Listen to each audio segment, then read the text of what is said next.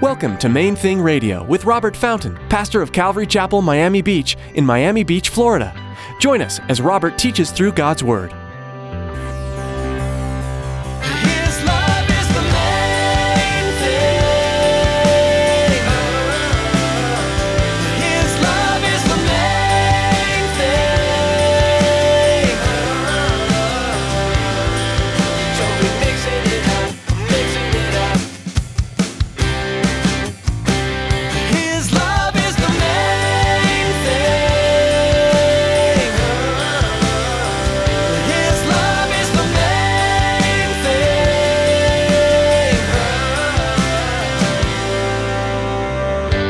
Memorized it when I was a little boy.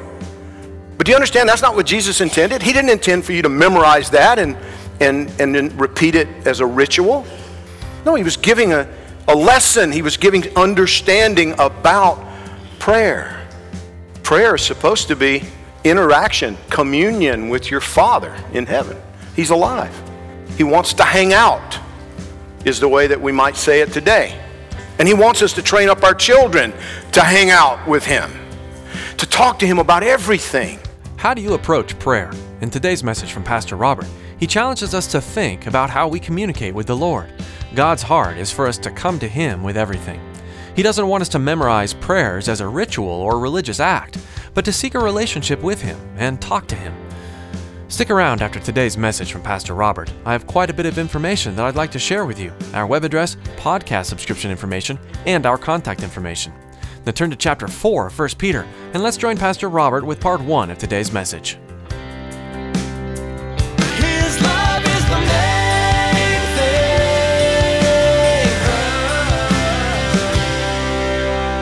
1 Peter chapter 4 verse 7 says, "But the end of all things is at hand. Therefore be serious and watchful in your prayers. And above all things, have fervent love for one another. For love will cover a multitude of sins.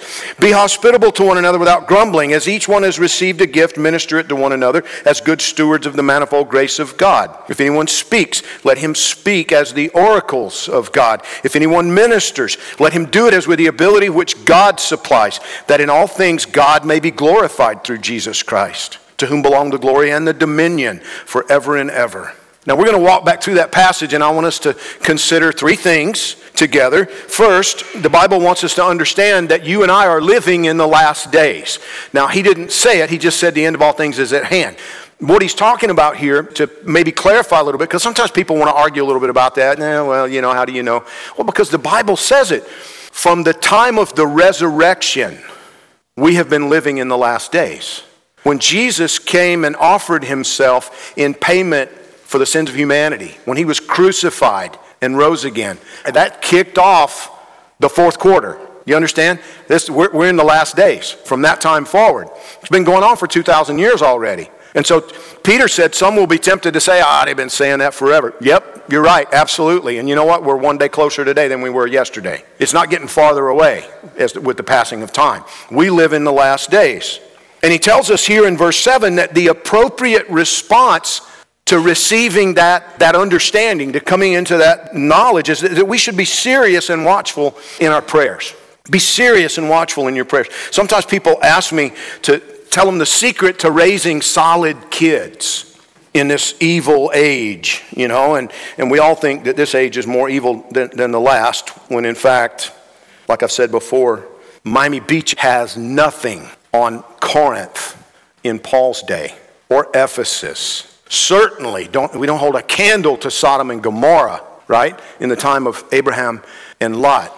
But people will ask, I had a guy say to me a couple of years ago, you got a couple of pretty good kids there. Can you help me out here? I mean, what did you do? And Elizabeth always, her response to that is, listen, it's God's grace, which is absolutely true. You understand? We know that. We don't look around at the parents whom we know. We counted like 10 different families who are struggling right now with adult children who have gone off the rails and are suffering the consequences of their foolishness, in rehab, in jail, all these different things. Godly men and women in many cases, whose kids are suffering the consequences of sin. And we don't look at them and say, we did it right, you got it wrong, Sorry, sucks for you, kind of a thing. Because we know, but for the grace of God, that could be our kids. But I said to her recently, I said, but you know, we have a responsibility to the people who look to us for some instruction, for guidance, for pastoral care. We have a duty to evaluate, what did we do well? What did we do that was actually part of God's plan, you know, in cooperation with His plan for our kids? And one of the things that I look back and see is what he talks about right here in this passage. What we did well with our kids, we were serious about prayer with them. We were serious about praying with them. Not just saying prayers with them. You understand, when I was growing up, my mom and dad did the best they could. You know, they were people of integrity. We went to church every week. We prayed before every meal. Let me rephrase that, because that's really not totally accurate. We said a prayer before every meal. We said a prayer at bedtime every night. I remember the first time I remember hearing it. Now I lay me down to sleep. I pray the Lord my soul to keep. And if I die before I wake, and I got stuck right there. I don't want to die. I don't want to die. I don't want to pray that prayer. And my dad, in his, typical easygoing manner, hush, pray this prayer. So I did. And then at mealtime, it was, God is great, God is good. Let us thank Him for our food. Amen. There was no real interaction with God. It was a religious ritual that we learned to observe every night and at every mealtime. And when I actually came to know the Lord Jesus, one of the things that I determined was that I would never do that again. I would never do. I don't even like to quote the Lord's Prayer personally, because I don't believe that's what Jesus intended. That model prayer that Jesus, our Father who art in heaven, hallowed be thy name. Well, we memorized it when I was a little boy. But do you understand that's not what Jesus intended? He didn't intend for you to memorize that and then repeat it as a ritual. No, He was giving a lesson. He was giving understanding about prayer. Prayer is supposed to be interaction, communion with your Father in heaven. He's alive. He wants to hang out, is the way that we might say it today. And He wants us to train up our children to hang out with Him, to talk to Him about everything. And so Elizabeth, and I'm so grateful for a wife who really loves God. It's not just religion for her either, and she would, one of the things that drove me to my knees was my wife learned to drive when my children were toddlers. One was a baby, right? In Miami traffic, my wife is learning to drive with my babies in the back seat.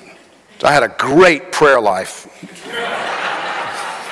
But Elizabeth would pray with them about parking spaces. She'd be going down to South Beach and, Lord, kids, come on, we need to pray for a parking spot. We've circled this block 4 times. Let's ask Jesus to provide a parking place for us. And then when He did, she would talk to the children about that. Look at how generous God is to us. All these other people are looking for parking too. But God gave us a place to park. And we prayed with them about everything. And then we talked to them about what we were praying about. Do you understand what I'm saying? We tried to do what the Bible says. In the Old Testament, God said to the people of Israel, now I'm really radically paraphrasing here, because he's like, when you rise up, when you lay down, when you walking in the way, talk to them, teach them the law. But what He was saying to them is, look for every opportunity to teach your children my ways and my laws. Look for every teachable moment that you can find. And we tried to live by that. We tried to do that. We tried to talk to our children about why did God... One of the coolest conversations I ever had with my son, David, was about the word design. He asked me, he was still in, he was like 3 years old, still in a car seat in the back seat, and we're driving across the causeway, and he sees a helicopter, couldn't even pronounce the word. He called them haytoppers. And he's like, Daddy, I just saw a haytopper. And I'm like, where? And we're looking, and out there over the water. And I don't see one. And he said, can haytoppers fly underwater? And I said, no. And he said, why not? Good question, right? I said, because they're not designed to fly. Daddy, what does design mean? I didn't even get the sentence out of my mouth. What does design mean? So I start talking to him, listen, about this. God made you. He designed you. He gave you gifts and abilities. He's the one who determined what your eyes should look like, and everything about you as a person, maybe not every physical characteristic, but everything about you as a person, God has given you these gifts because he has a reason for you being here. The reason a helicopter can't fly under the water is that it was designed to fly in the air. Submarines, and the reason he asked me the question was that I had taken him on a tour of a World War II era submarine in Denmark, visiting his grandmother and grandfather. So he's thinking about the difference. We see that submarine, and I said, that was designed to go under the water and to be able to stay under the water. But a helicopter was designed to fly. That's how it was made. The way it was fashioned, it's suitable for that and not for this. After I went on and on as only I can do, I'm rambling, and he's like, Daddy, I don't want to talk about design anymore. Okay. But see, in this passage of Scripture, God reminds us we're running out of time on planet Earth. His love is the main thing. His love is the main thing.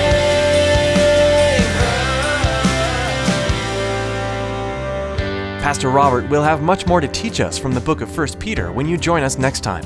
But for now, you can learn more about the ministry of Main Thing Radio by visiting our website. At mainthingradio.com, you'll be able to listen to even more messages from this book and others by clicking on Podcast. And be sure to subscribe so you'll never miss a new edition. You can also connect with us on social media. Come follow our Facebook and Twitter accounts and stay up to date with everything that's happening at Main Thing Radio and Calvary Chapel, Miami Beach. Find links to our accounts at our website. Again, that's mainthingradio.com. Before we go, we'd like to ask you to pray for us here at Main Thing Radio. Would you lift us up to the Lord and ask Him to continue moving through our ministry? Pray that we'd keep our eyes focused on Him and that we'd share only the words He's given us.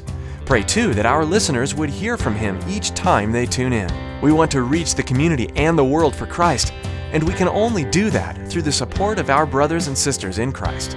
Thanks for praying for us. We appreciate your partnership in this area. With that, our time with you has come to an end.